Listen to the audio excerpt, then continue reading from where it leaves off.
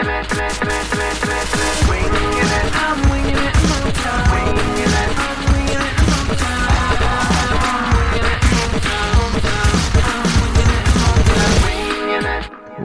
to another episode of Winging It in Motown Radio. I'm your host for tonight, Peter, and joining me is Mike. How you doing, Mike? I'm doing great. Awesome. And also joining me is JJ. What's going on, JJ? Oh, I'm just in the midst of having the greatest night ever. Trademark. Okay. So, this is our first podcast of 2018, and since we came to you last, the Red Wings have played a bunch of games. Since the new year, the Red Wings are 4-4-1. We have beaten Ottawa 2-1 in overtime. We beat Florida, so 2 in a row. Then we lost to 2 in a row. We lost to Tampa 5-2. We lost to Pittsburgh 4-1, and then we beat Chicago 4-0, which is always good. Lost 2 in a row, Dallas 4-2, and then Carolina 3-1. We beat New Jersey, which was fun because I typically, I always expect us to beat New Jersey, but then this year they're pretty good. And so we beat them 3-0, which was a fun game. And then the most recent game we had was last night, as we're recording this, and that was against Philadelphia. And we came back to tie it at 2, but then we lost in overtime. So like I said, 4-4-1 since the new year, which is, obviously not great, but not terrible. So let's talk a little bit about this last stretch of games before we get into some specific issues. So Mike, what have you seen from the team in the new year that is either positive or negative? What are your thoughts on the team so far in 2018? The 2018 team so far is kind of, I guess, exactly where I expected them to be at the beginning of the season, where there are moments where it's like, oh man, are we going to sneak into that 8th spot in the playoffs? And then there are other moments where it's like, definitely no, definitely not. But it's going to all balance out and we're going to end up 3 spots out from the playoffs or something like that. So basically the worst of both worlds. Yes, we don't make exactly. the playoffs and we have almost no chance at getting a really top pick. Yeah, absolutely. Awesome. So it's basically like the reverse Goldilocks scenario. Yeah. All right. So JJ, what about you? What have you seen good and bad from the Wings overall before we get into some of the specific topics? Yeah, it might be recency bias, but the Chicago and New Jersey wins have probably been the most complete wins of the the only other one I can remember is that one in Edmonton where we came in, and that was also Mrazek shutting out a team on the road. So that's just, I guess that's the key for it. When they've looked bad, it's not been shockingly bad in their losses. It's basically in the 4 regular losses, not the overtime one. It's always been but I don't know if that's also I've just been beaten into it. I expected that. I expected them to kind of look like crap there. The Dallas loss was real bad. That was a 15 shots on goal. So yeah, I don't know. I agree with Mike. It's basically what we've come to expect from this team. That some nights, and that's the true nature of being a mediocre team, is that there's not one way. It's just all the mediocre teams are kind of they're inconsistent in terms of what costs them every night or what kind of product shows up every night. So, I've enjoyed that there does seem to be more leaning on the kids of late, and that's what I kind of need. I still expect it to be an inconsistent team going in, and I'm still terrified of the missing the playoffs by just a few spots and ending up with pick number 12. But it is what it is. I'm writing it out. Yeah, I mean, I think touching on what you said, one of the more positive things for me, especially in this last little stretch of games, has been, in the last episode we talked about Athanasiou and his ice time, because for a while he was not getting the ice time that a lot of the fans would want him to get, and then it was this idea of is he not getting the ice time because of his performance, or is his performance suffering because of the players he's playing with? And so the last little stretch he's been playing with Dylan Larkin, and then more recently they added Tyler Bertuzzi to that line. And I mean, for my money, that's been the best line every night, if at least close to it. And every time that line is on the ice, something is happening. And they're making some mistakes defensively. They're making some positioning mistakes. I think I forget what game it was, but I remember there was a goal. I want to say maybe against Philly, but there was a goal where that line was on the ice, and Bertuzzi ended up being the closest player to the guy on the point. And it was basically like the whole line just kind of didn't really shift quickly enough. Like they didn't shift their position to adapt to what the offense was doing. And I mean, so they're going to be making mistakes, but on the same time, I mean, they're making things happen on the other end. They're bringing energy.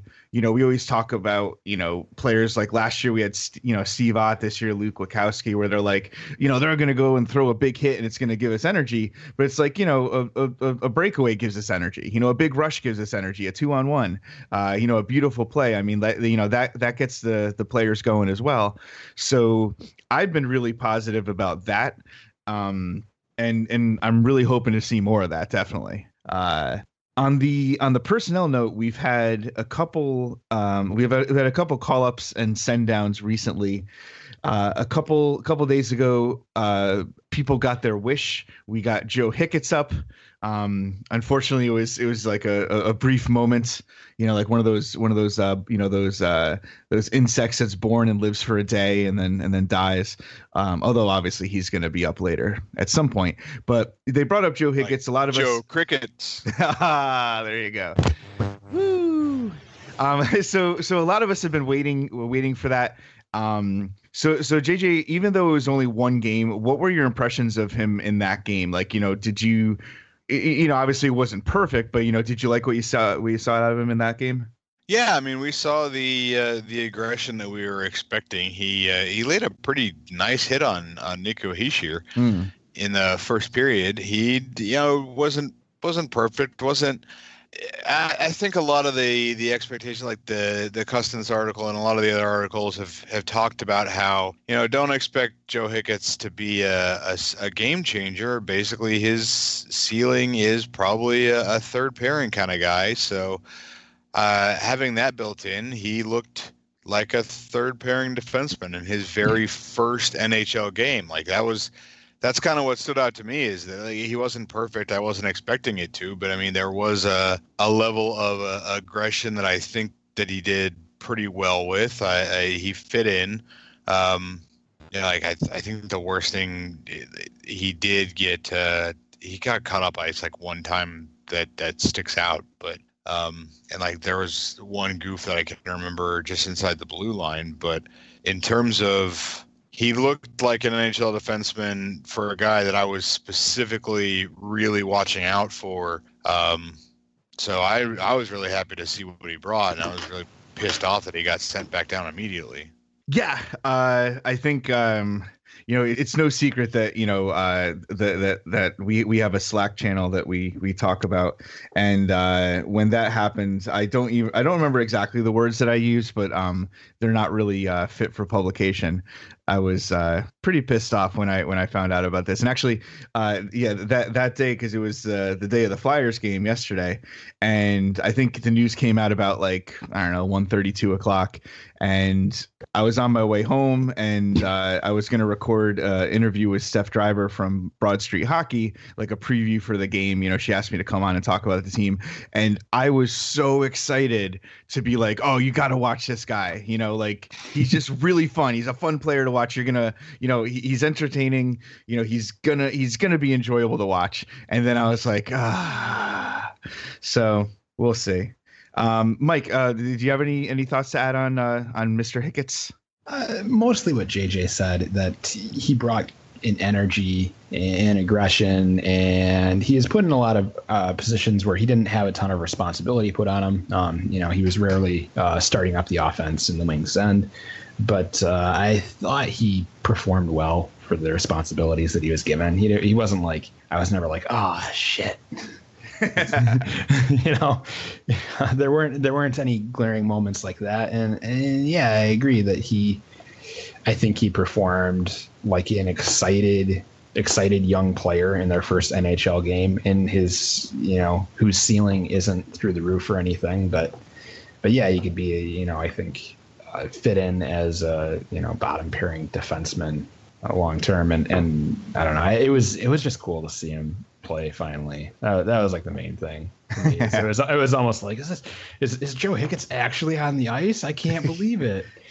And then very quickly it's like, maybe he wasn't. Maybe that game was all in my head. It was just an elaborate practical joke.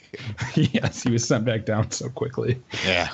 Oh my God. Well, if I can rant about that decision for just a second. Absolutely. Please have the floor. Yes.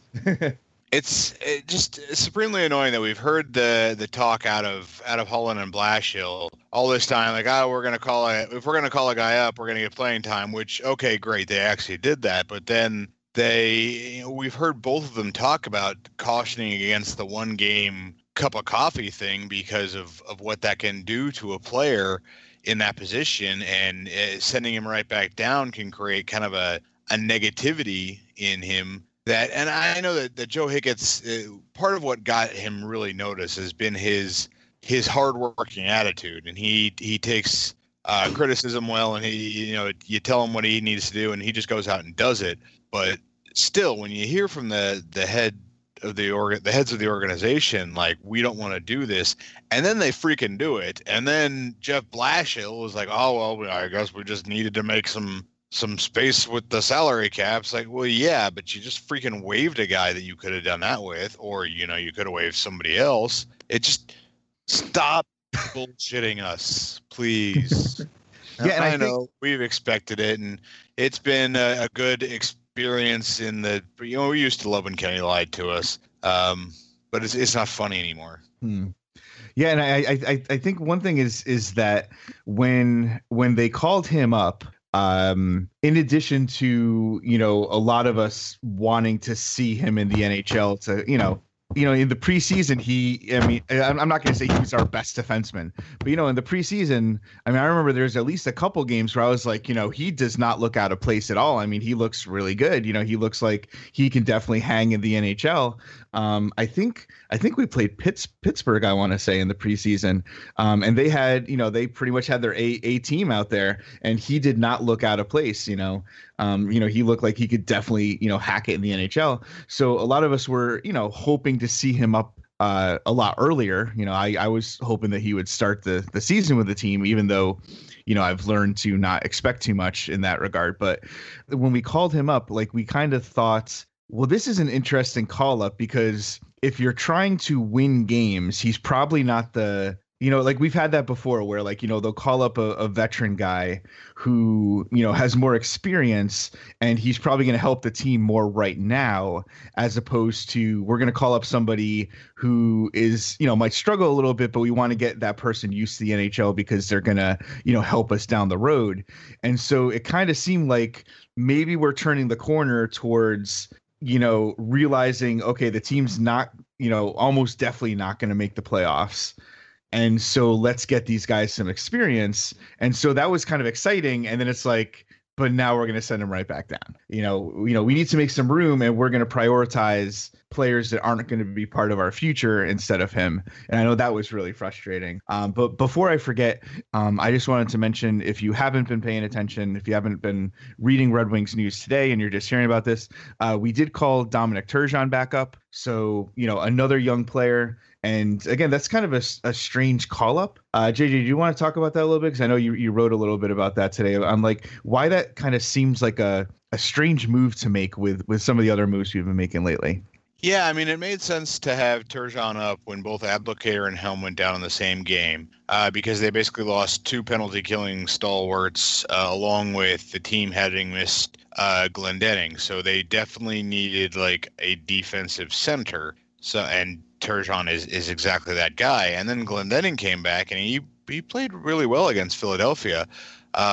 He came back as the 4C, and that leaves us with Larkin, Zetterberg, Nielsen, and Glendening as our four centers. And then they recalled Turgeon and sent down David Booth. Now I get that Booth had scored against New Jersey, and I guess maybe you don't want to send the guy down immediately after he scored a goal. But like, I don't know where exactly Turgeon slots in now. Are they planning on playing Glendening on Nielsen's wing as kind of a return to the shutdown line, and then they're going to give Turgeon back for the 4C? Are they going to put Turgeon at the wing? Because Helm and Abdelkader are still out, although Helm is expected back after the All-Star break. But Glendening was a penalty killer that's back in the lineup too. So I don't know like what exactly the plan here is or the need. I guess I would rather have Turgeon in the lineup than David Booth if you force me to make that choice, just because Turgeon is a kid with a future, and I don't think David Booth. I think the concept that the Red Wings signed David Booth and it was possible that he had a good enough season that they could have flipped him at the deadline. I think that ship has sailed, so that's a non-consideration anyway. So yeah, just get as many kids up now. Hey, can we get rid of Luke Witkowski while we're at it too? Yeah. But yeah, I kind of don't get it. I don't know what the plan is, and I'm waiting to see. Yeah, I mean, I think that's the thing that like all of us want to see is, let's see this plan. If we're gonna play the young guys, that's great. I mean, I've been a big proponent since before the season even started of this year let's get some of these guys that are either definitely NHL ready, and we don't have a lot that are like, okay, like they need to be up right this second, but we do have a decent amount of guys where there's at least a good chance that they could be a part of the future. And so let's bring them up and see what they got, because, JJ, you kind of say this all the time. And I mean, I agree with it. It's like, there's a lot of the players we have, we know what they have. We know what their ceiling is. We know what their future is. And there's a lot of question marks that we don't know. And so let's turn some of those question marks into, maybe lesser question marks or, answers, and, kind of get a feel for what some of these players can do, because every year we seem to let somebody go on waivers that hasn't even really gotten a chance. And, this could be our way of, changing the narrative on that, I guess. So Mike, what do you think about kind of the player personnel decisions that we've seen of late? I think the Turgeon call up may be speaking, I think, to what you were talking about earlier with Joe Hicketts, and that this may be an opportunity, or not an opportunity rather, but for these players to come in and essentially get their test drives in. And I don't know, I guess, sorry, I'm just trying to clear my thoughts here, but if Turgeon is going to slide in where Booth was in the lineup, and turn Nielsen's line into a shutdown line, I guess I'm looking at the lines right now, and it would make more sense to me if Turgeon and Ferk switch positions, I guess, or lines. But I don't know, man. I guess it's kind of just befuddling to me, the roster decisions that are made. But at the end of the day, I guess I'm like, I don't know, like Ken Holland is gonna say one thing and do something else, and I'm just kind of going to be along for the ride. And I try very little with the roster decisions to play armchair general manager and kind of nitpick his decisions. But I guess all I can say to that really is that I'm glad that Turgeon is up and getting more experience, because, as JJ said, he does have a future with the team, and if nothing else, I think the team can benefit from like what we saw with Joe Hicketts, where like he's going to outplay his ability level because of the excitement of finally being up, and that should, to what you were saying earlier, that should provide some energy to the team in a way that is better than Luke Witkowski just laying out some third pairing defenseman. Yeah, in like one of his like 8 shifts a game or whatever. Yeah, exactly. Somewhere in the first 2 periods, because he's not seeing the ice. And it's interesting to me to see Dominic Turgeon out there, because it's partially it's a reminder I'm getting old because I remember watching his father play, but also Pierre Turgeon is responsible for probably one of my formative hockey memories, because in the 1992-1993 season in the playoffs, he scored the put away goal against the Washington Capitals. And for people that don't remember, as he was celebrating, he was skating along the boards with his arms up in the air, and Dale Hunter came over and checked him into the boards. And if I remember correctly, I think he separated his shoulder. He hurt him bad enough that he had to miss the entire next series. And so basically, that was a formative experience for me because it was a brief moment of joy followed by terror and frustration. And I think that's kind of what most hockey fans experience in a season, other than those wonderful times where we actually win. So maybe closing out the Red Wings stuff, I wanted to touch on the power play, because that's been that's been an issue, especially, I mean, last year we had an absolutely dreadful power play. This year it's kind of been up and down. We've made some changes recently. So Mike, I'm going to come to you first. What have you seen on the power play recently? Like, we changed up the units a little bit. We split up Larkin and Athanasiou so that we have some speed on each of the lines. So what have you seen a little bit, like, good and bad the last stretch of games on the power play? Oh, the last two games, it's just been frustrating because it takes them a full 60 seconds to get into the zone. And then once they're in the zone, they get some good movement, but they're not finding a lot of open ice to find great shots. I guess those personnel changes, switching Athanasiou and Nyquist is the player that got dropped down, correct? Yeah. I guess what they're looking for is perhaps the Zetterberg unit is too slow at moving through the neutral zone, which I feel is where their issues come from to establish control in the opponent's end. So I guess Athanasiou is there to try and kind of break up that log jam and essentially like force the defenseman back further in their zone.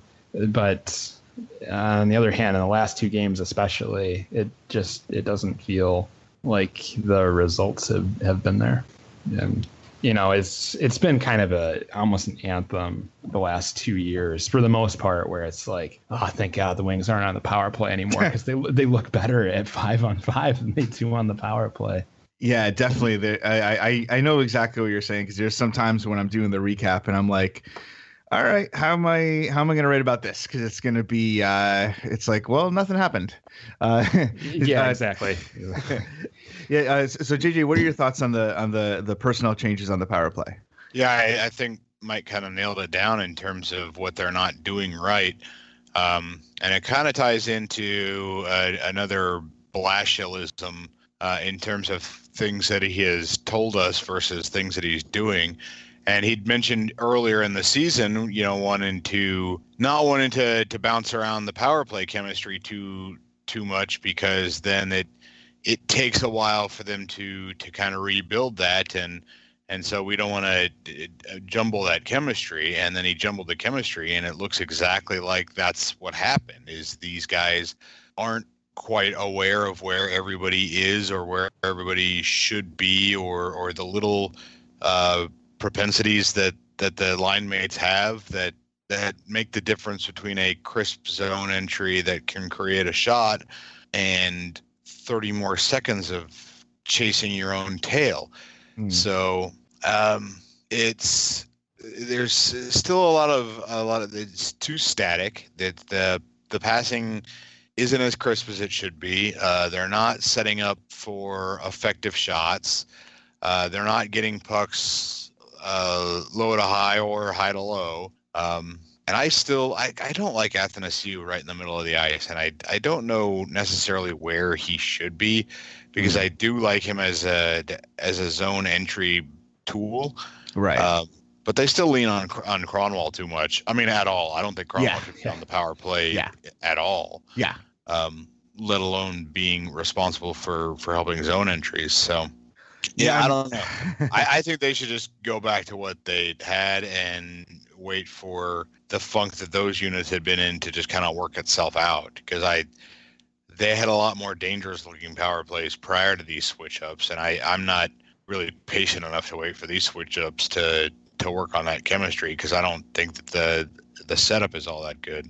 Yeah, I mean, I remember thinking back to the beginning of the year, but before I think probably before even like preseason had started. It was after we after we signed Trevor Daley on on July 1st. I remember, kind of looking into him and talking to people about him. And the one thing I was excited for is I was like, this is great. We don't need Kronwall is not going to be on the power play anymore. We're going to have Daley back there running the show. He's obviously not as good as he used to be, but he has that offensive instinct, so, we got Mike Green on one unit. We can have Trevor Daley in the other unit. This is going to be a big step up. And then there were these comments about Blashill where he's like, well, I'm not thinking about playing him on the power play. And I was like, well, either you're like the biggest idiot in the world, because I mean, that's a no brainer. Like, I mean, he's like, that's why you bring him in. And I was like, maybe he's just saying that. And I mean, I looked it up the other day, and I don't think Trevor Daley has one second of power play time, which is absolutely baffling to me. Because Kronwall, he knows what to do. I mean, like there are some things he does well. I think Prashanth was looking into some of this data with the entries and exits, and one of the things that he found, and I apologize if I'm misrepresenting this. This is the best of my recollection, was that Kronwall was actually very effective at getting the zone entries on the power play. But then, JJ, like you were saying, the problem is they're not moving the puck. Sometimes they can't even get set up, Mike, like you said before. Sometimes it takes them 60 seconds before they even get any kind of sustained zone pressure.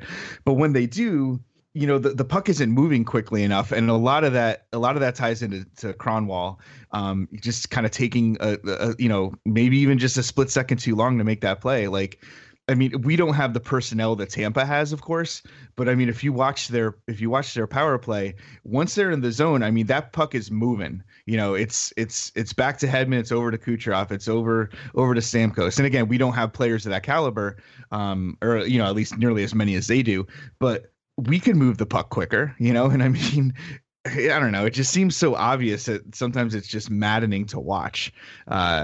Because it seems like it should be better, and it's kind of hard to understand why it's not.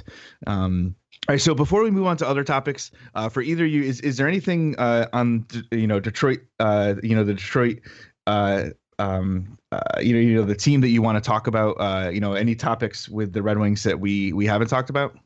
I just hope that they can keep kind of losing games like they lost against Philly, in terms of. Because I am at the point where I'm afraid of the team wasting the next month trying to climb back into playoff contention.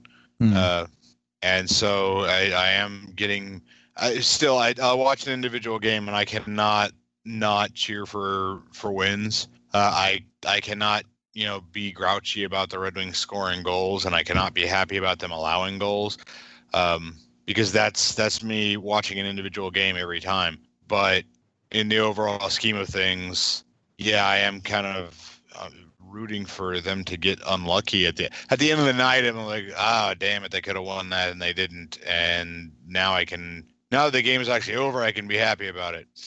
So that's where I'm at. It is a weird version of fandom that I'm not used to. Yeah. Last night in Philly, when Tyler Bertuzzi fanned on those two open nets. Oh, God. I was so I was so upset. And it's good that in particular the two games against Philly this year got me excited about the games in a way that a lot of games haven't this year. I'm not that excited after the first period when I'm covering a 6-2 drubbing from Edmonton or Pete, I think you covered the 10-1 game. Oh God. Oh yeah. But yeah, the game against Philly when Bertuzzi missed those two open nets, it was just oh man. Like that was just this is what it used to feel like. Yeah. Okay, so we're going to move on to our next topic, which is around the NHL. So, we are past the halfway point in the season. We are coming up to the All-Star game. We'll talk a little bit about the All-Star game in the next segment, depending on how much we want to talk about it. But let's take a quick look around the rest of the NHL to talk about some of the biggest stories that have been happening lately. So let's see. I think Mike, I went to you first. I'm going to go to JJ first this time. So JJ, what's either one or two storylines or NHL things happening right now that you think are interesting as a fan? Brad Marchand got 5 games for elbowing a guy, and I was not expecting him to get more than 1. Yes. Yeah. So if you haven't seen the play, just go Google it or go into Wim's quick hits for today, because I did put that in there. Yeah. And just look at, like, he lunges directly at a guy, and then he has the audacity to tell the league, I was defending myself. It's like, no, you went straight to attack. The little chihuahua that goes after a Great Dane, that's exactly what Brad Marchand is on every shift. So surprised that the DOPS handed out that many. It has gotten to the point. This is his 5th suspension, I think. And he is a repeat offender, so I guess it shouldn't be a surprise, but that's what DOPS has given us. We can't expect anything. And the other part of that is, man, what the hell is up with Vegas? Just start losing more games already, guys. It's getting ridiculous. Plus 37 goal differential right now. That's no, they're actually good. It was smoke and mirrors early, and now it's no, they're playing like an actual good team. So get bent, jerks. Yeah, I know that it's going to be interesting at the end of the year to go back and see at the beginning of the year everybody makes all their predictions, and nobody thought that Vegas would be this good. Nobody was even close to that. But it's going to be interesting to see who thought that they could even make the playoffs, because not many people thought that that would happen. But yeah, I keep looking at Vegas and I'm waiting for them to fall off the cliff. And at this point, I think I have to realize that it's not going to happen. They are, they're 19-2-2 at home. So that's obviously going to be a big help, when you almost never lose at home. But on the road, they're 13-9-2, so it's not like they're sub 500 on the road and they're just making up all their points at home. They're winning, I don't know if they still are, but until recently they were the top team in the league. Tampa's overtaken them. They have 69 points. Tampa does to Vegas is 68. Nice. There you go. I was waiting for that. Okay. So Mike, what do you think around the league stuff? Storylines, things you're interested in, etc. The Avs last night lost, so that breaking a 10-game winning streak they had, they lost to Montreal.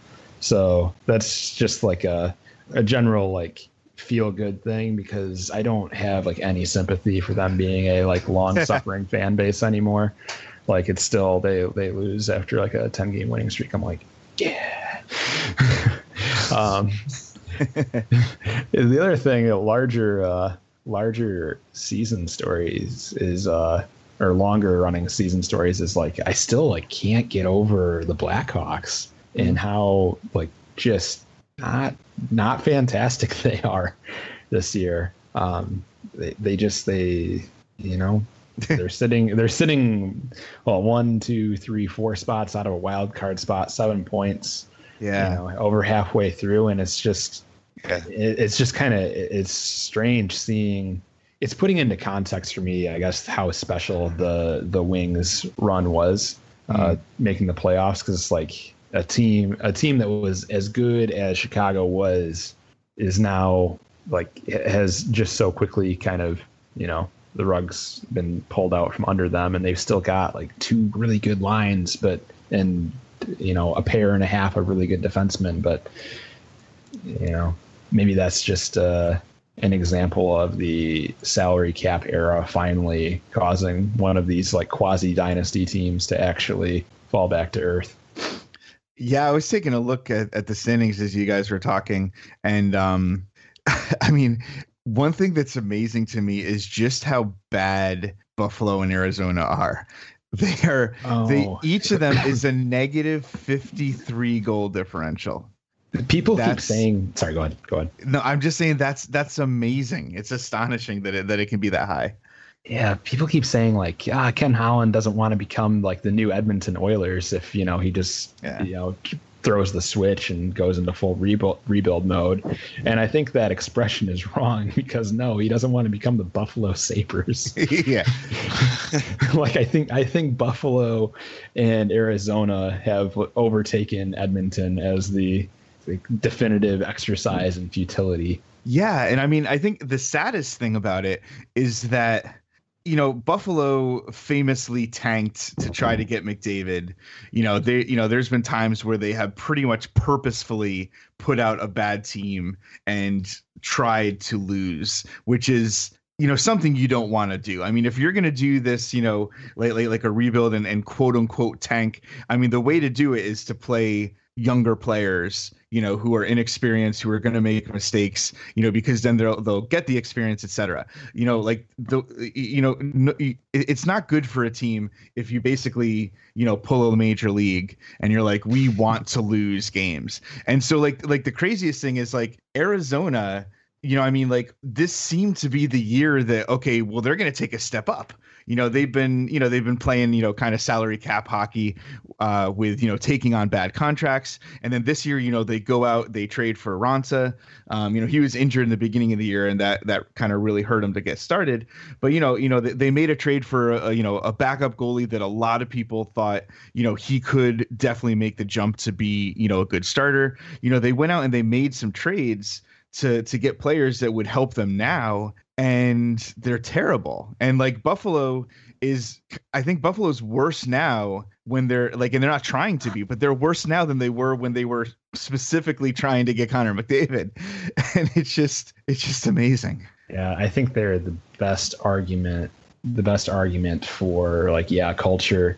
Winning culture is absolutely a thing. And like, hey, this is the example of what happens when, your culture like fades away. And Yeah, I think the storyline that most interests me right now, I think you guys touched on a lot of them.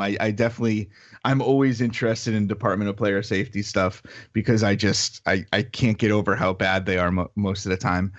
Vegas is definitely something that is on my radar. But I'm just right now I pulled up Sportsnet and the top story right now is. The headline is "The worst thing the Oilers could do is fire McClellan," and it's written by Mark Spector, which if you've been following this is hilarious because Mark Spector has basically been doing nothing but talking about basically writing about how bad the team is, which is true, but all his writing kind of has the the subtext of, they're not being coached well. And like before he had like Oilers' sense of entitlement remains even after drubbing by Sabres.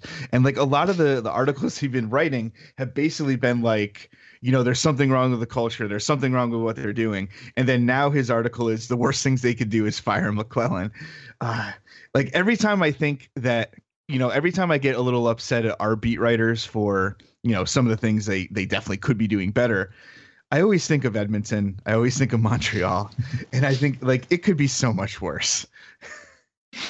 Okay, so let's see. We have we could talk a little bit about the Olympics and the All-Star game. I think if I remember correctly, I think last time we talked about the Olympics.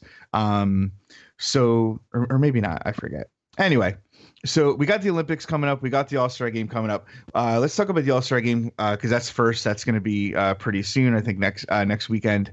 So, Mike, what are your thoughts on the All-Star game? Do you care? I forgot to say Mike Green. Mike Green was selected to be an All-Star from the Red Wings. Pretty clearly should have been Dylan Larkin if you're going by, who's having the best season. But that Atlantic, the forward group, I don't know how you really, as good a season as he's having, I don't know how you replace some of those players, especially since you have to have one player from every team. And some of those, like, for example, Buffalo, I mean, it's going to be Eichel. Like, you can't have anybody else. So Mike, what are your thoughts on All-Star Game weekend, any of that stuff? Geez, I'm glad that you elaborated on your point there so I could quickly pull up the All-Star rosters and actually think about the All-Star Game here for a minute. Man, that is a lot of Lightning players on the Atlantic squad. That is 4 of them. Yeah. I'm wondering how long is the shelf life for this format? How much longer is it going to last? It feels like every 4 years or so we go through a new format to try and keep the All-Star Game fresh, and then it's like that kind of worked. Like it was okay for a year, and then by year 3, like no one cared anymore. So I'm curious as to what might be the next format, because honestly, the All-Star games that I have paid closest attention to was that All-Star game in Carolina, like a handful of years ago now, where they did like the pickup fantasy style hockey, and Lidstrom was one of the captains, and then the John Scott All-Star game, and otherwise when they, and those were the first year that a new format was introduced, and otherwise it doesn't intrigue me very much. It's always, I'll turn it on while I'm like folding laundry or whatever, and pay attention to it that way. But I don't know. I guess I've always been kind of the opinion that it's very a lot of flash and not much substance, and so I don't think it's super compelling to me as a fan, and I think that raises questions about like the necessity of it. Yeah, I think that definitely makes sense. I'm typically not super excited about it, depending on, like if I'm around, I'll probably watch it. I usually end up watching the skills competition. It's funny because I always kind of forget. Each year, I kind of forget that I'm always interested in the skills competition, and then about halfway through, I stop caring about the skills competition, and then I forget until the next year. I'm like, oh, the skills competition. It's like, oh shit. Oh yeah, like it's fun for a while. This year they got rid of the breakaway challenge, which is for me has led to kind of some terrible moments, some like kind of cringeworthy moments, but it's also led to maybe some of the most entertaining moments of that night. PK Subban dressing up like Yager, Brent Burns dressing up like Chewbacca, and then I think the all-time classic was Voracek grabbing Johnny Gaudreau and skating with him like a little boy, and that was like that was just unbelievably funny. So I am going to kind of miss the potential for humor there, although at some point it would get to the point where it's like, okay, like we've kind of done everything we can think of. There's nothing more to do. They have made some other changes to the skills competition. So JJ, what about you? Any interest in the All-Star game? If so, what? If not, why? Yeah, I mean, you guys have pretty well nailed it down in terms of like the first time they did this 3-on-3 tournament, I kind of poured over the rosters and really analyzed like what I thought would be, where the advantages would come out and who would be good and not. And this time, like I saw the list and basically I was like, okay, which one's the one Red Wing? Okay, now I know the one Red Wing. I don't care. I'm still a sucker for the skills competition. Like, if I don't end up watching the All-Star game itself, then that is what it is. And I think I asked my wife just like, what are we doing this weekend? Because like there's no hockey that I care that much about. So yeah. If we end up just like staying at home and being cheap, then yeah, I'll have it on and I'll just jump on Twitter and say mean, nasty things about everything. But Although I may still DVR the skills competition because, like I said, I'm a sucker for that.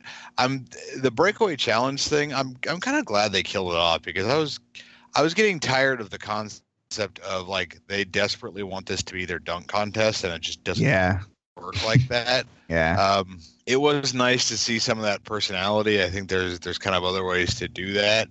But like even the accuracy shooting thing is just like it's just entertaining to me to watch the true exhibition of how good these guys are. So I might DVR that, but in terms of the entertainment for that, it's not really something that gets me excited. Although I don't want them to like kill it off or anything because I think that maybe I'm just an old jaded fartbag that okay, it's not for me, but that's not it. But that's okay. So I don't know.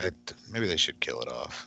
I was just kind of bummed out about not having an Olympic break instead of an All-Star game, and kind of upset at the league for a non-hockey decision in regards to entertainment at the All-Star game. Kind of a tone-deaf decision to bring in a divisive, non-inclusive person when hockey is talked about being for everybody so often. So it's just another painful reminder that the league is capable of incredible garbage. Yes. Yeah. Yes, absolutely. I mean, that's, I think, the decision to do that for the entertainment, portion of the All-Star game or whatever. It's just, it's hard to look at that and not think that the league just doesn't care. That all the stuff, the stuff that they're doing with the you can play, we're gonna have the night and everything, we're gonna have the game and we're gonna, do the pride tape. But it's like, it's hard to look at that and not feel like they're just doing it because they kind of feel they need to, they're just paying lip service. Because you always say actions speak louder than words, and this is an action. There's no reason that they had to. I mean, like, it would be one thing if this was like a super popular musical artist, and they're like, oh, hey, this person's going to drive fans to come. I mean, obviously I still would disagree with that, but at least there's like kind of maybe some logic, even though, you don't agree with the logic, but at least you can kind of see maybe why they weighed different things and that's what they came up with. But like, there's not really I don't know. There's no reason to do it, other than the fact that they just don't care. I don't know. That's what I keep coming back to. It's kind of hard to get around that. But you mentioned before the Olympic break, or in this case, the lack of Olympic break. So this year, we got the Olympics coming up in the near future. The NHL players will not be there. We found out this week that there's a list of a few Russians that were, I think, probably hoping to go play, and they're not allowed to. So, it's going to be interesting. It's kind of back the way it used to be when we had, non-professional hockey players. Although we had the Russians, who were obviously, much better, except for one time. But so one specific time where that didn't pan out that way. But so Mike, are you interested in the Olympics? Are you going to be watching? Are you going to be staying up late or recording? Yeah.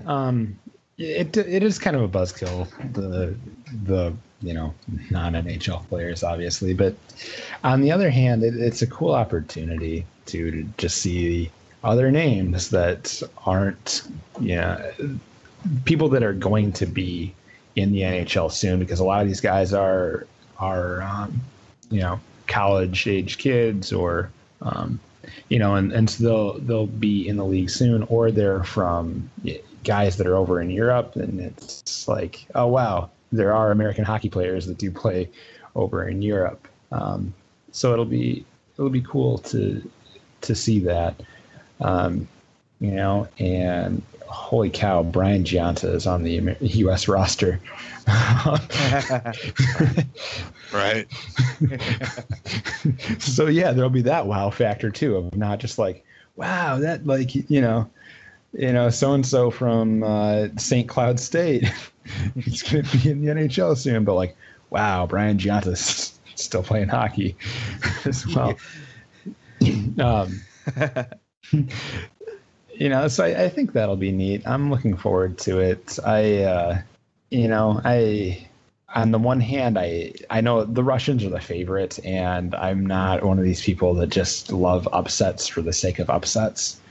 And a lot of times I agree with the best team winning, but I think it'd be cool to see, maybe like the Finns get their due or something, and this would be a year where that is possible because Canada doesn't have like a genetically engineered mutant super team for once. Well, I mean, even when that happens, the U.S. we have stockpiles of grit just lying around to assemble a roster with. All right, so JJ, what about you? You interested? More interested than usual? Less interested than usual? Do you care? I'm definitely less interested than usual, but I am more interested in like a different way, like specifically watching unusual players kind of play for the national pride angle rather than we know we're not getting a truly best on best tournament, which we've seen, and it is entertaining, and it is something I still I still prefer, but it's not like the Olympics is meaningless now, and I am still all in on the women's tourney because Team USA, Team Canada is going to be another fantastic matchup. I'm probably going to build my excitement around how hard on the men's side I'm rooting against Russia, and how kind of weird that is for me now, because if it weren't for Russian players, I probably wouldn't be a hockey fan.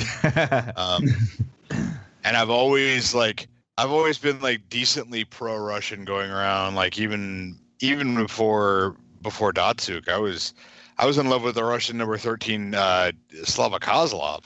Oh yeah. So and I've always kind of had it out for the Canadian hatred of Russian hockey. And now it's like I really, really, really want Russia to lose for a bunch of reasons that I think are totally justifiable, and one that I know is entirely petty, which I'm not going to get into here. There's basically one specific person who annoys the hell out of me who is very pro-Russian, and it makes me root harder against the Russians. So plus, it would be an upset for them to lose now, and so good. Good for the little guy. If it can't be the U.S., which I don't think it will be, just don't let it be the favorites, and don't let it be Canada. Yeah. I think speaking of the Russians, like that reminded me of something that last week I went to the Prudential Center in New Jersey to see the Devils, and they were playing the Capitals because it was my wife's birthday, and she loves hockey, so she's like, hey, let's see if they're playing a team that would be entertaining to watch, and we'll go. And I think it's my first time ever seeing Ovechkin play live. I can't remember for sure, but it definitely has been quite a while. And I just found it interesting. I know obviously a lot of people have said this forever, but like they always talk about how he has his office on the power play. He just sits at the point. But I mean, like, just watching him do it, where like the puck is in the zone for like a full minute and he is literally in one spot. Like, it was just really interesting to watch in person. Just to see him just kind of stand there. And actually, there was a play a little bit earlier, like they're getting ready for the power play, and 4 of the Capitals are huddling up to talk, and Ovechkin is literally at his spot on the point just waiting. It's like some of that stuff you don't get to see on TV when you're watching, and it was just fun to watch that in person. So I think I'm a little bit sad for the Olympics for maybe some of these younger players who haven't gotten the chance to, some of these younger NHL players who haven't gotten the chance to do it. But I'm also kind of interested in seeing it be, kind of more of a a little bit more of a level playing field. Getting to see people who, would otherwise have zero chance to, get to represent their country, which, that's supposedly what the Olympics is all about. So I think that's definitely an interesting storyline to follow. And, we'll see what ends up happening with that. Hopefully it's an entertaining tournament, and, hopefully we have, good hockey, and then a great gold medal game, which is always super exciting. Maybe overtime, something like that, so we get a new national hero. Yeah. All right. So before we get to reader questions, we have one of our favorite segments, which is Positivity Corner. All right. So JJ, what do you got for this time? I'm so glad I get to lead off with my favorite person. Tyler Bertuzzi is just every shift. He is fun to watch. He's not Athanasiu Larkin Mantha electrifying, but it's just he does things that you really appreciate watching. Like he really he reminds me of I really miss Kirk Maltby. Just a guy who goes out and he's just got a good hockey IQ, and he kind of annoys people. And there's just something about his like smirk that is like, if he weren't on your team, you'd be like, you jerk off. So I'm just really enjoying what Tyler Bertuzzi has been bringing to the Red Wings of late. Cool. Yeah, I definitely agree on that one. Mike, what do you got? It's been cool seeing a little Peter Mrazek renaissance the last week or so. Even though he picked up that loss against Philly, it was a good loss, and if you can call it that.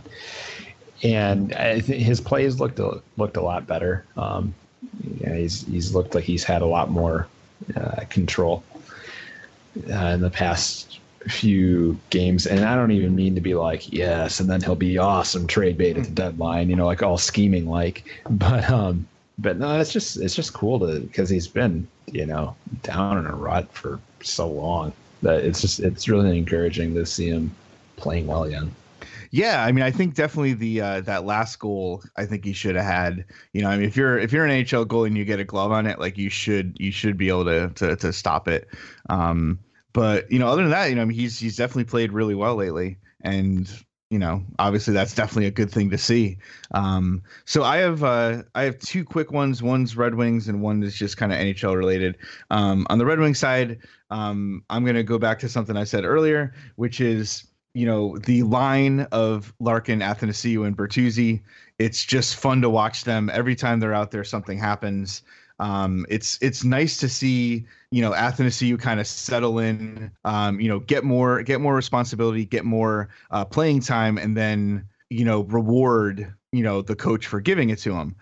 Like basically that whole line is going to make some mistakes, and they make some mistakes here and there, but they're electrifying, they're exciting, they're fun, and they're providing definitely a reason to watch the game, even some of these nights when it's a little boring. Some of the other players might not be playing as well as they could be. At least every few shifts you're going to get some excitement out there. And the other one is I'm a big fan of hockey podcasts, and there is a relatively new one. It's only been out a couple episodes, which is the 31 Thoughts podcast.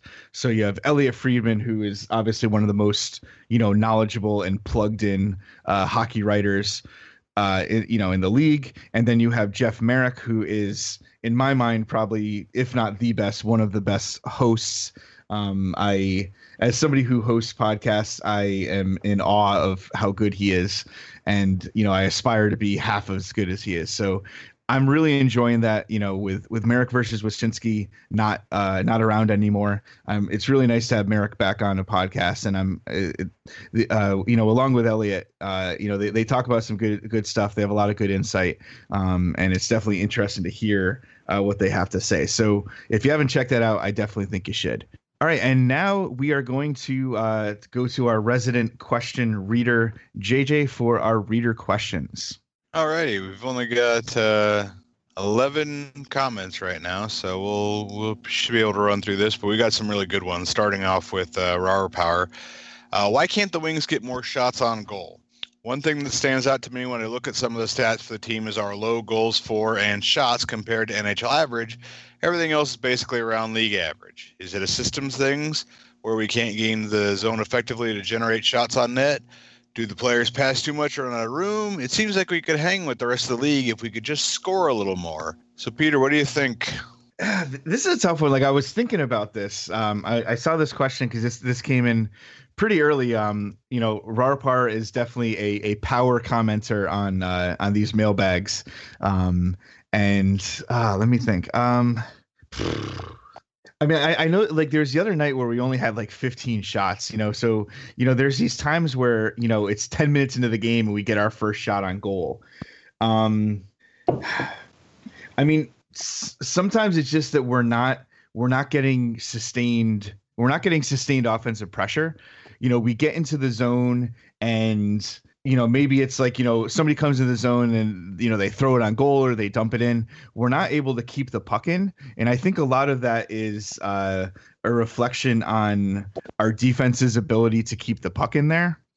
Like I said, I was thinking about this and trying to come up with an answer. And I think that's definitely one of the things is that, our defense isn't doing a good enough job of helping us sustain the offensive pressure in the zone by keeping it in and, making quick plays with the puck.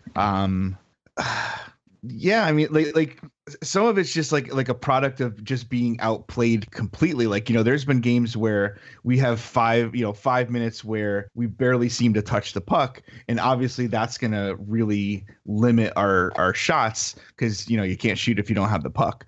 So I don't know, for me, I think it's a combination of all of that. I'm interested to see what you guys have to think. Mike, what are your thoughts? I would agree that a lot of it comes back to the defense, or rather maybe a mobility thing, a lateral mobility issue. Because we talked ad nauseum about the defense's inability to get the puck moving cleanly up ice quickly before our opponent's defense can get set up. But also, kind of like Pete was saying, once in the zone, I think the defensemen have a hard time keeping the puck in to help sustain pressure. And I think that comes from a lot from, lateral movement. And we have a lot of defensemen that are old or their ceilings just aren't particularly high or whatever. I think that causes a lot of issues too. And also, with the mobility issue, Blashill, when he started coaching up in the big leagues, wanted to have a more activating defense. And that seems to work sometimes to help kind of discombobulate and cause the opponent to lose their man and whatnot. But it seems like the other issue on top of the mobility issue is that creating space in front of the net, we are not anywhere near what we used to be. When we had Holmstrom, when we had Todd Bertuzzi, or even guys like Datsuk, who are obviously small but very strong individuals. We can't make that space in front of the net like we used to. So I think we're not generating a lot of chances from dangerous areas of the ice. Yeah, it was actually I think the keying in on specifically the defense is right on, and it's a good point that like we just don't muck in front of the net like we used to and get to pucks. In looking at the data I was on Corsica, looking at players with 400 minutes played at even strength so far, and the range for shot attempts on 460 is down with like Matt Cullen as the bottom of the league with only like 40, and you go up to the top of the league and guys are at 76. The midpoint is a high 50s, 58, 59 shot attempts per 60 minutes played. And that's right about where Dylan Larkin is, but he's the outlier. He's like 3 higher than Mantha. He's 5 higher than Tatar. Then the rest of the team is hovering right around 52 attempts on net per 60. That suggests there's a pretty heavy systems impact on it, that it's kind of by design.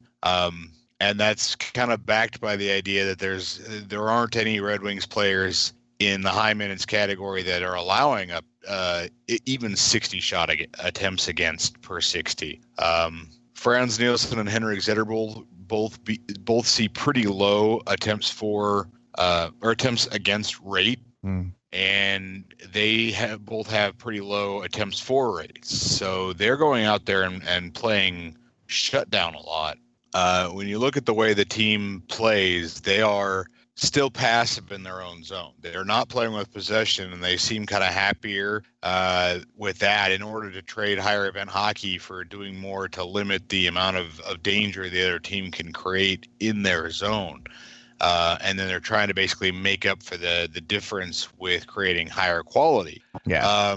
In terms of looking at how that's going on natural stat tricks, high danger scoring chance rates, the top six forwards are actually they're kind of pulling that off. Zetterberg is not creating a lot of shot attempts, but in terms of high danger chances for, his rates are pretty good. It's just at the bottom of the lineup, they're not holding up that end. Yeah. Without the quick, and then you've got the Larkin line, which is the quick strike of Athanasiou makes a huge difference there, and they're kind of not playing low event hockey. But without that on other lines, it forces them to spend a little bit more time making short passes to start getting up ice and creating transition. The more passing you have to do, especially with the way the Red Wings have been doing it, it gives the opposition more than enough time to either disrupt them through the neutral zone before they can get going, or it gives the other team time to get back defensively to limit how much damage they can do on the rush, which forces the Red Wings to play the dump and chase system. And even when the Red Wings are playing dump and chase, they play, it's not a passive forecheck because they do have more than one person in the zone, but they do play a careful forecheck, trying to limit odd man rushes against. So it's spending a lot of time preventing the other team from getting really great quality transition rush chances, trying to prevent the other team from getting a lot of really good quality chances in their own zone, even though the puck is in the Red Wings zone more often. And it kind of stifles their ability to create a lot of shot attempts, and it's by design, basically. Yeah, I think just real quick, while you were talking, it reminded me of something.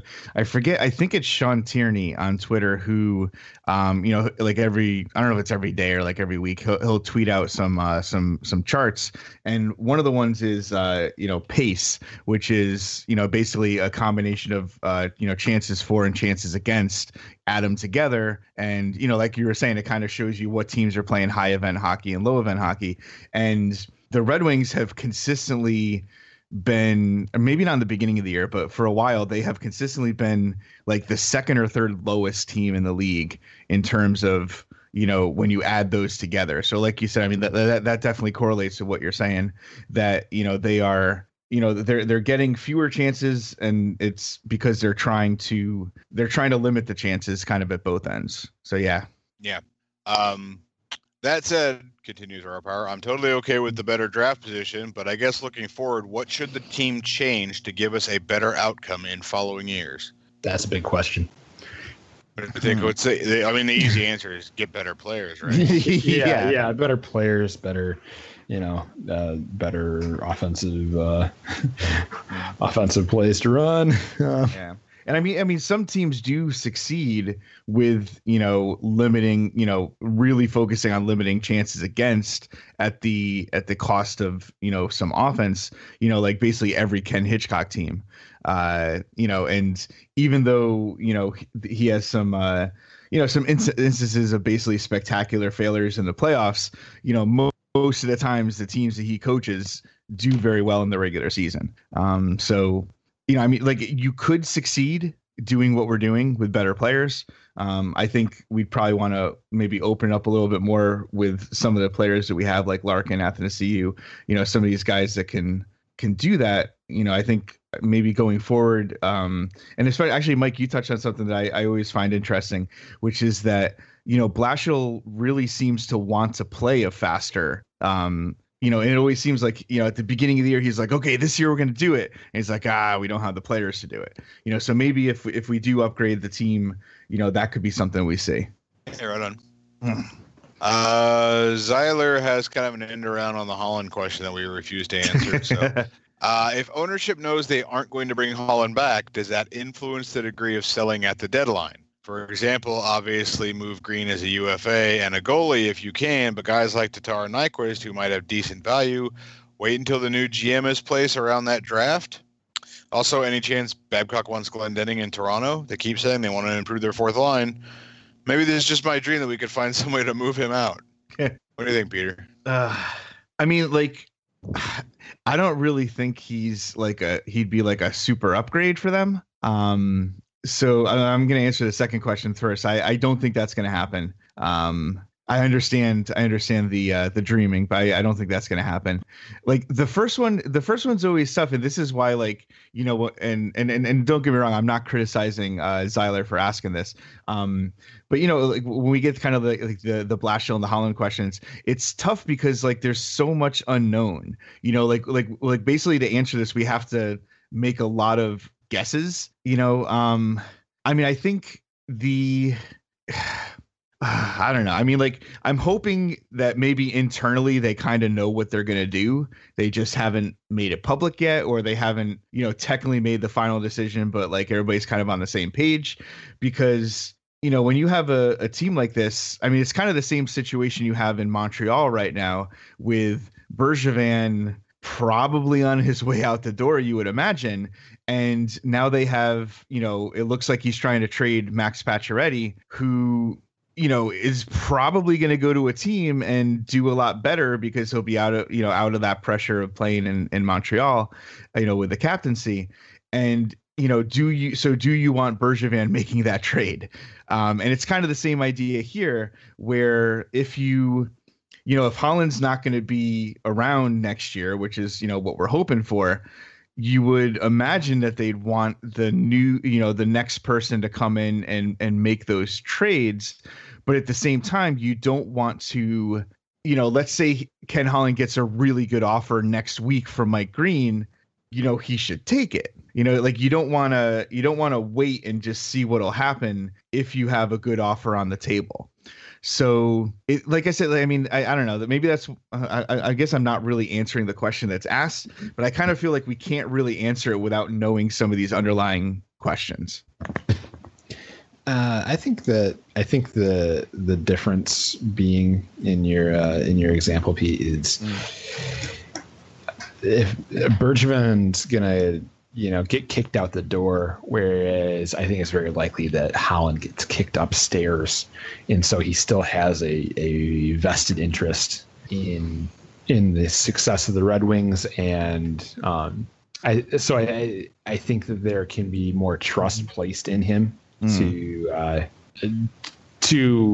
ensure to work harder for the best deal possible. I'm not saying that like Bergevin's gonna trade Max Pacioretty for like Mike Green. Yeah, Mike Green. Yeah. But I think more trust would be given to Holland based on his resume with the team. Yeah, I mean, I have to believe that ownership is not asleep at the wheel in regards to knowing what their GM future is going to be. I don't think that it's necessarily important for them to let the new guy trade the pricier assets. I think that Ken Holland is going to do what he's told to do, and if he is told to sell, then he's going to sell, and he's going to do his best. But I don't think that it makes any sense to say, oh, maybe hold off on trading Tatar before his no trade clause kicks in, because we want the new guy to do that. Literally, the only thing that I think that the new guy ought to be able to do is fire the coach as kind of the this is my team now thing. But I don't think that any player moves are going to be necessarily affected by that. Moving on, Sugar Mouse wants to know, why are the Red Wings beat reporters so reticent to criticize Ken Holland and Jeff Blashill? Mike, I'm going to let you start off with this one. They don't want to criticize him because there are only so many press passes that are handed out, and they want to stay in the room. Yeah, Pete. Yeah, I mean, I think that's probably the pretty clear answer there is access. Although, I mean, it's interesting, now you have, Craig Cousins coming in and saying all the things that they never said. And he still seems to get interviews. Yeah. So I think it's not necessarily like their press passes are going to go away, but it's like, these are people they have to interact with every day. And just, it's kind of pissing in your own cornflakes to like go all in on them. It is one of the, and I'm not making excuses for them because they specifically do not ask hard questions. And that's shit that's got to change. But we do have kind of a benefit of I've never actually had to face Ken Holland after saying I think he should be fired. Yeah. I'm confident in saying that if I did have to face Ken Holland tomorrow, I could explain to him rationally that yes, I still back that. It's not a pleasant conversation to have to think about having face to face though. So it is what it is. I don't think they do a good job, but I think there are some factors in there that at play that at least make sense in terms of why. Yeah. And then the other part of that question was, do we have any indication what Chris Ilitch thinks of Holland and Blashill? And I'll say I have no clue. Nope. So close to the end. Okay. Let's say the Wings part ways with Blash at the end of the season. Who's on your short list of possible replacements? Asked Mantha Fodder. I'm going to jump in here because I think that, like I was saying before, going all the way back to the Pierre Turgeon thing, that I'm kind of an optimist, but I also have this crushing sense of realism. So the stars seem to potentially be aligning for us to really upgrade our coach, because for some godforsaken reason, it seems like Chicago might actually get rid of Joel Quenneville. And if that's the case, then we need to do everything possible to get him. So that would be my miracle. Other than that, I mean, I don't really know it's going to kind of depend on who's out there and, what teams get rid of their coaches between now and then. There aren't really coaches sitting around waiting for calls that I'm super excited about. But yeah, I mean, like with Quenneville, it's kind of like with Claude Julien. When he got fired, it's like every other team in the league should be looking for that. Well, not every team, but almost every other team in the league should be like, oh, I want him. Yeah, so, I agree with you on that. Yeah. I'm still, I still like Dave Tippett, but yeah. I don't know. Like, there's the very next question is what about Todd Nelson? I think that he's decently likely, but I really like Todd Nelson in Grand Rapids doing exactly what they should be doing. Like, I don't think they should move him up. Yeah. And I think that you're going to probably be looking at another Blashill 2.0 situation where a guy was really well suited for the development phase and then not quite as well suited for the winning at the NHL phase. Although I know that's a hard thing to say about Todd Nelson because he's gotten some unfair shakes previously. So yeah, I wouldn't mind him, but yeah, if Quenneville falls available, then I think you have to take a real serious shot at trying to get him. Yeah. We'll just skip over the Quenneville part of the equation here because that's, I think, an obvious situation. Yeah. But the Dave Tippett is the coach that I would feel like that's the comfortable kind of rock solid choice of the choices available. And again, I kind of agree with you, Pete, that no coach like is super exciting. But yeah, Dave Tippett seems like the rock solid. I don't want to say safe choice, but the sensible choice. And then personally, I always kind of liked Lindy Ruff. I mean, I guess he's with the Rangers now apparently, but that's just like me, having a personally liking the way that he ran the Stars. But then, according to TSN here, Adam Oates is hanging around. And wouldn't that be crazy? Well, hey, if we trust the rumors, then when Paul Coffey takes over in Edmonton, then maybe we can take McClellan. Yeah, I like it. That would be funny. And that very next question, the Todd Nelson question, was asked by Wingsnut 9798. I wanted to give a shout out to a pretty good lead in there. So, Big Tex D304 wants to know, seeing Bertuzzi, Turgeon, and Hickett's play has filled my heart with joy. Depending on who we move at the deadline, might the Wings actually be better by freeing up some full-time roster spots for these guys? Yeah, I mean, we've seen it happen before, when not just in Detroit, in other places too, where, a team's kind of out of it. And so they bring up, they bring up some young guys. And I think it's like what Mike was saying before. It's like kind of the energy, the enthusiasm factor. They're coming in, they're like, oh my God, like, we really need to, we really need to kind of make our mark. So, I don't think it would be surprising at all if, when we give some of these younger guys a chance, if the team does do better, at least temporarily, at least short term. Yeah. Yes. Wouldn't that be the worst? We, go into full sell mode, bring up like 4 guys from the minor leagues, and then go on like a 10-game winning streak after we're eliminated. Yeah. If that's the case, I'm just praying that like we got a first for somebody, and whoever we traded that first for, like that team misses the playoffs and wins the lottery, and that's how we end up, like just super duper luck into it, where like everybody spends the entire time complaining about the pro Detroit conspiracy. Oh yeah. They had a 2% chance. Yeah, we'd get, burned. I mean, there's also the consideration of, because I do think the whole the youthful energy plays into it, but I don't know how much also plays into it that every other team that plays you knows that you sold at the deadline, and so they take you a little less seriously. Sure. Yeah. Yeah. So it's maybe a little easier to win those games. But I'm not going to let that slow down my excitement. If that's what ends up happening, then I'm just going to be like, I'm just going to be a fanboy about it and unapologetic, and I don't care who that makes angry. Lark Anakin Skywalker wants to know, after the midpoint, are we going to let it all hang out? I'm letting it all hang out right now. So yeah, I'm going to continue. Yeah, man, I know exactly what he means, and yes, I'm doing it. The next is it the opposite of red and nude?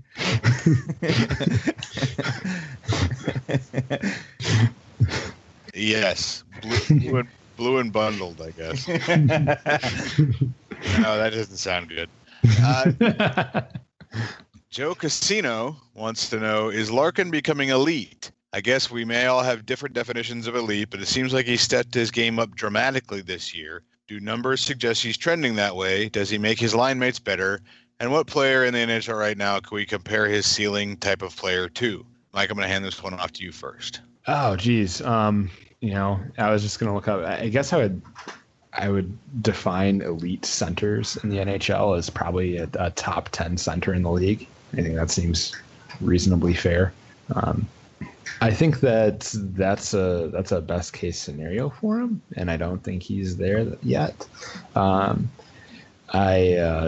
have always kind of agreed with the comparison to Jonathan Toews, sans crybaby outburst from the playoffs a few years ago.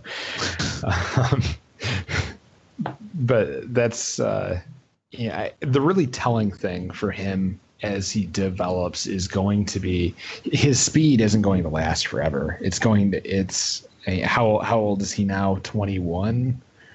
Like his speed is going to start wearing off and being a less effective tool in like 3 to 4 years probably. And so the real question is how does he adapt once that primary skill in his toolbox, isn't what it used to be anymore. So I think that will be the point when he's 25 or so, that we'll be able to really determine definitively yes or no, like he is an elite center in the best league in the world or not. Yeah, I mean, I think I think there's definitely the potential for him maybe to get to that point. Keeping in mind that there's not a lot of centers in the league that I would consider elite. I think what you said, top 10, maybe top 15, if you want to kind of stretch it a little bit. There's a tier, there are even several tiers below elite where there's still a really great player. There's still a really major part of your team. I think kind of the more realistic ceiling for him would be, maybe the level below, like whatever you want to call that, the next level below elite. I think one thing that I really do like is, obviously I know, like, we all for kind of, the way he acts on the ice, it's easy to, really dislike Sidney Crosby. But it's hard to ignore, his skill and, his ability. And, one thing that I think has always been impressive about him is that it seems like every year, he kind of identifies something that he could be better at, and that's what he works on in the offseason. And then he comes in and he's really good at that. You kind of saw that again with, Austin Matthews early. Babcock was really focusing on, he had the offensive ability. Babcock was really kind of forcing him to, develop his defensive ability. And now he's probably one of the best two-way centers in the league because, he had that offense, and now he's also defensively responsible. And Larkin kind of strikes me as that type of person. He seems to really be able to, identify his weaknesses and, realize that they're weaknesses rather than just kind of, oh, this sucks, and really, really work on them, which to me is the mark of, that type of a player. So I think if I was betting on it, I don't think he's going to get to that elite level, but I think he's definitely going to be a very, very good player. Like for me, like probably right below that, I think. I was looking up, there's a new player evaluation tool that's really interesting where this person basically combines, actually, let me give the name, Andy Giroux. Where it's kind of like a hero chart, but they added information from the passing project, the zone entry and exit thing, and not that I pulled up Nathan MacKinnon, who's obviously having a tremendous year, and Larkin compares pretty favorably in some of the areas, but not across the board. So I think he's definitely doing really, really well in some areas. For example, his assists and shot assists are, right up in that kind of elite category. And then the biggest thing for him is his transition, his exit rate and his entry rate is way up there. He has an 8 out of 10. Where basically it's on a 0 to 10 scale, and the mean is 5. And he has like an 8 out of 10 on exit rate and a 9 out of 10 on entry rate, which is not surprising. So in terms of like exiting the zone, entering the zone, he definitely is up there with some of the best in the league. And, he has a little ways to go to catch up in some of the other areas, but I think it's definitely at least reasonable that he could do that. Yeah, I think that you both nailed it right there. It's maybe a little premature to say that he's going to be like, and then we get into the concept of what's your definition of elite. And I think if we do stay with one of the top 10 centers only the top 10 centers in the league are elite, then cautious, yeah, it's possible is right on about for that. And I think that the Jonathan Toews comparison is really good. And in terms of like where he's getting to or coming from, like there was a post by Evolving Wild on Hockey Graphs about when players peak, and it found that essentially that ages 22 to 25 are kind of like the plateau of a player's peak before he starts declining.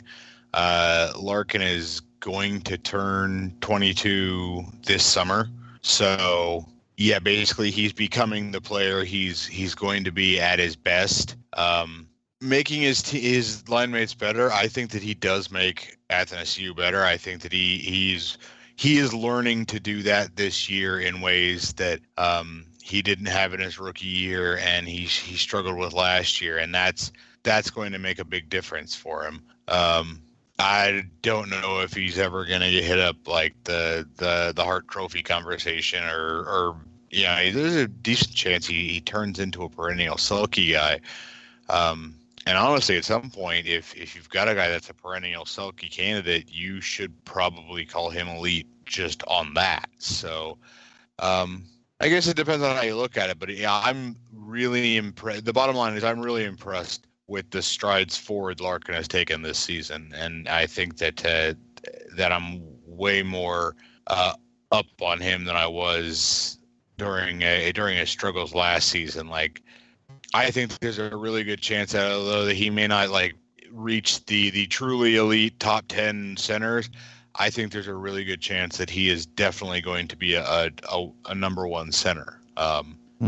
Yeah. Whereas if you asked me at any point last year, I'd say his ceiling is probably more likely to be a 2C. And I think that a 2 center is still a pretty decent likelihood too. But I'm more positive on him now than I was then. Yeah. So, IT guy wants to know about the Vegas expansion. With the team that Vegas put together and thinking there might be more expansion coming, do you see the NHL changing the rules for putting together a new team? The Wings are a silly 22 points behind them, and every team but one has fewer points. You have to believe that some owners and GMs are having conversations about their success. I don't think that they can change it drastically. I mean, they can probably change it a little bit, but I don't think they can change it drastically just because of the price that they, like if they're talking Seattle, they're talking what, 600 million? Yeah.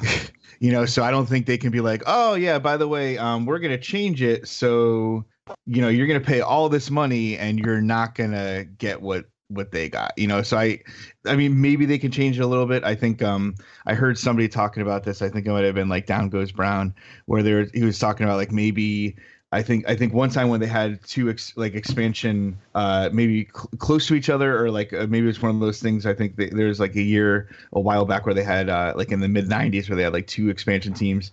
Whereas like if you lost a goalie to Vegas, you can't lose a goalie to the next one or something like that. I mean, I can see them making little changes, but I don't see they're making a big drastic change. Yeah, me neither. And I think I'm not going to say that Vegas, nearly leading the league and at moments leading the league is exactly what the NHL wanted, but they, it is a much better outcome for the league for Vegas to be good early on to secure the health of the franchise than for Vegas to be this crappy expansion team that is putting their dues in for 5 years before they even sniff the playoffs.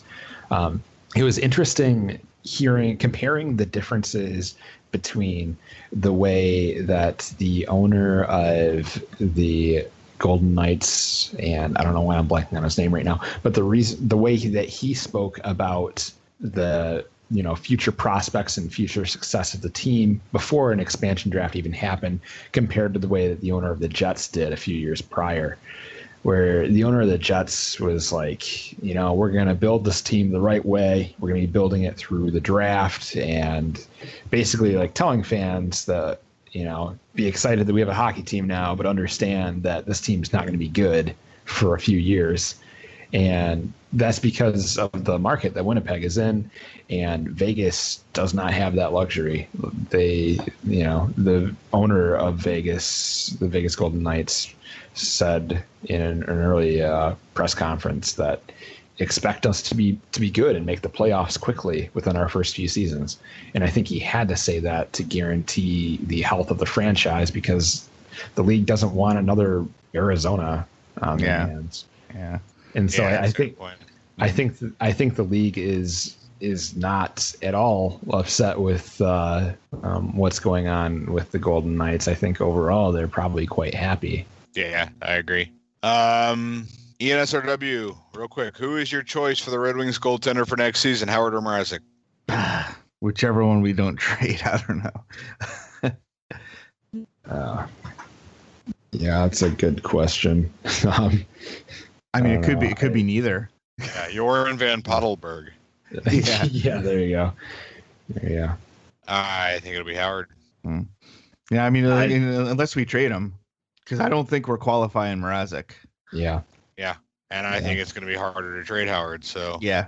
I mean, it depends too. I think. Yeah, I agree with all those points. I think it depends too on, how aggressive are their attempts to bring in new blood on the blue line. I think a younger blue line would probably merit having the more experienced Howard back there. But the Howard is just kind of my pick in general, I think. Yeah, I like Howard more too. So yeah. So there. Finishing off, Peter's glove. That is an uncomfortable question. You never want to see a guy get hurt, but how much is Chicago's Corey Crawford mysterious vertigo ailment a direct connection to the completely asinine BS farce Marian Hossa shoulder pad allergy that popped up out of nowhere? This has to be karma, right? And I'm going to jump in right now and say I do not think that the universe is doing terrible things to Corey Crawford because of Marian Hossa. Yeah, it's a bold take, but I think I'm going to agree with you there. Yeah. Simply for the point of arguing, no, I'm not going to take that position that there's a cosmic force that is distributing collective karma on the Chicago Blackhawks. Yeah. I saw somebody outside their dressing room with a chicken and a knife, and if karma were real here, it would be exploding like Stan Bowman's behind. Yeah. They're the ones doing this. They're not going to take it out on Corey Crawford. Yeah. And of all the guys on that team to take it out on, from what I've seen in interviews and whatnot, Corey Crawford seems like a pretty good dude, and there are plenty of guys on their roster that are definitively not good dudes. Yeah. Yeah. The universe is going I'm gonna get you for Marian Hossa, and who am I gonna take it out on? Corey Crawford. Yeah. There's no one else on this roster that's kind of more deserving of some kind of justice wrath. Taking it out on the Team Beagle. Yeah, because in that case, who are we going to put on the NHL All-Star posters? Yeah. Should be piece of the United Center falling on Bobby Hull. Oh yeah. But you never want to see a guy get hurt. No. Okay, I'm gonna hand this back over to Peter before I get myself in any more trouble. All right, so we have the All-Star break coming up in the very near future, coming up this weekend. So as we record this, it's Wednesday the 24th. If you're listening to it the first day it's available, we have a game tonight against Chicago. We are at home at 7:30, and then we have the All-Star break, and then we are back in action on Wednesday the 31st against the Sharks. Let me see just real quick if we have. Let's do the next 4 games, because then we have 2 games on Friday and Saturday after that. So the next 4 games we have home versus Chicago. We got the All-Star break. We got home versus the Sharks. That's an 8:00 game, so that's going to be on NBCSN, isn't it? Or something. Yeah. I probably have the recap for that too. Now, anyway, and then Friday and Saturday we are at Carolina, and then we are at Florida. So, Mike, what do you think? We got four games. How many points do you predict us taking out of these 4 games? Oh goodness, hang tight here. Against these 4 games upcoming here. Yeah. I'm gonna say, I feel good, and I'm gonna say 6. Actually, I'm feeling optimistic about this lineup. I don't expect good things from that Sharks game, I guess, but otherwise, the Blackhawks. My prediction's mostly just fueled by desire. I just want it really badly. I want them to beat the Blackhawks again, really bad, especially because I'm covering that game. But that Hurricanes game a couple days ago, last week, I guess, was just a kind of a bummer of a game. Yeah. And so, some sort of retribution for that. And then again, retribution against the mediocre Panthers for like how we felt like we couldn't beat them for like 2 or 3 years in a row, even though they were still a mediocre team then. They're a mediocre team now. So yeah. I'm gonna go with 6 points. All right, JJ, what do you got? I'm going to predict 3 points. I think the only game in that stretch we win is going to be that Panthers game on the road, the second night of back-to-back. I can't tell you why. Just a hunch. I think we do pull 1 point out of Chicago tomorrow night, and then lose on a heartbreaker thanks to a late Luke Witkowski penalty. Ooh. Before you even said anything, I was going to go with 3 as well. So I'm not stealing your prediction. I'm going to say, because this always seems to happen, I think that we have no chance against the Sharks. So I think we're going to win that game. So I think that's going to be 2 points. And then I think we're going to pick up a point against the Panthers because we don't really seem to do well against Carolina. So I think that'll probably be a loss. And then, sorry, Mike, but I think the Chicago game is going to be a loss too. If we lose, it's your fault. Yep, that's cool. I'm good with that. Because I mean, there are definitely conspiracy theories on the comments about the different games that I cover, that I do the recap for, and whether or not we win or lose. So I've definitely been blamed for losses in the past. It's nothing new. I'm okay with it. All right. So before we say goodbye, do either of you have any last thoughts? Closing? Nothing good. Nah. Yeah. No. That's all right. Yeah, I like to imagine that right now, like all our players on the IR, Trevor Daley, Darren Helm, and Justin Ablocator are all like making a band together. But that's not really a good thought. That's just a thought. I like it though. That's all right. Like if you give JJ enough time, he'll name the band for you. So you can look forward to that on Twitter. All right, so thanks a lot for listening. This is a fun first show back for the new year. So I'm Peter. We got Mike and JJ. So thanks for listening and have a great day. And let's go Red Wings.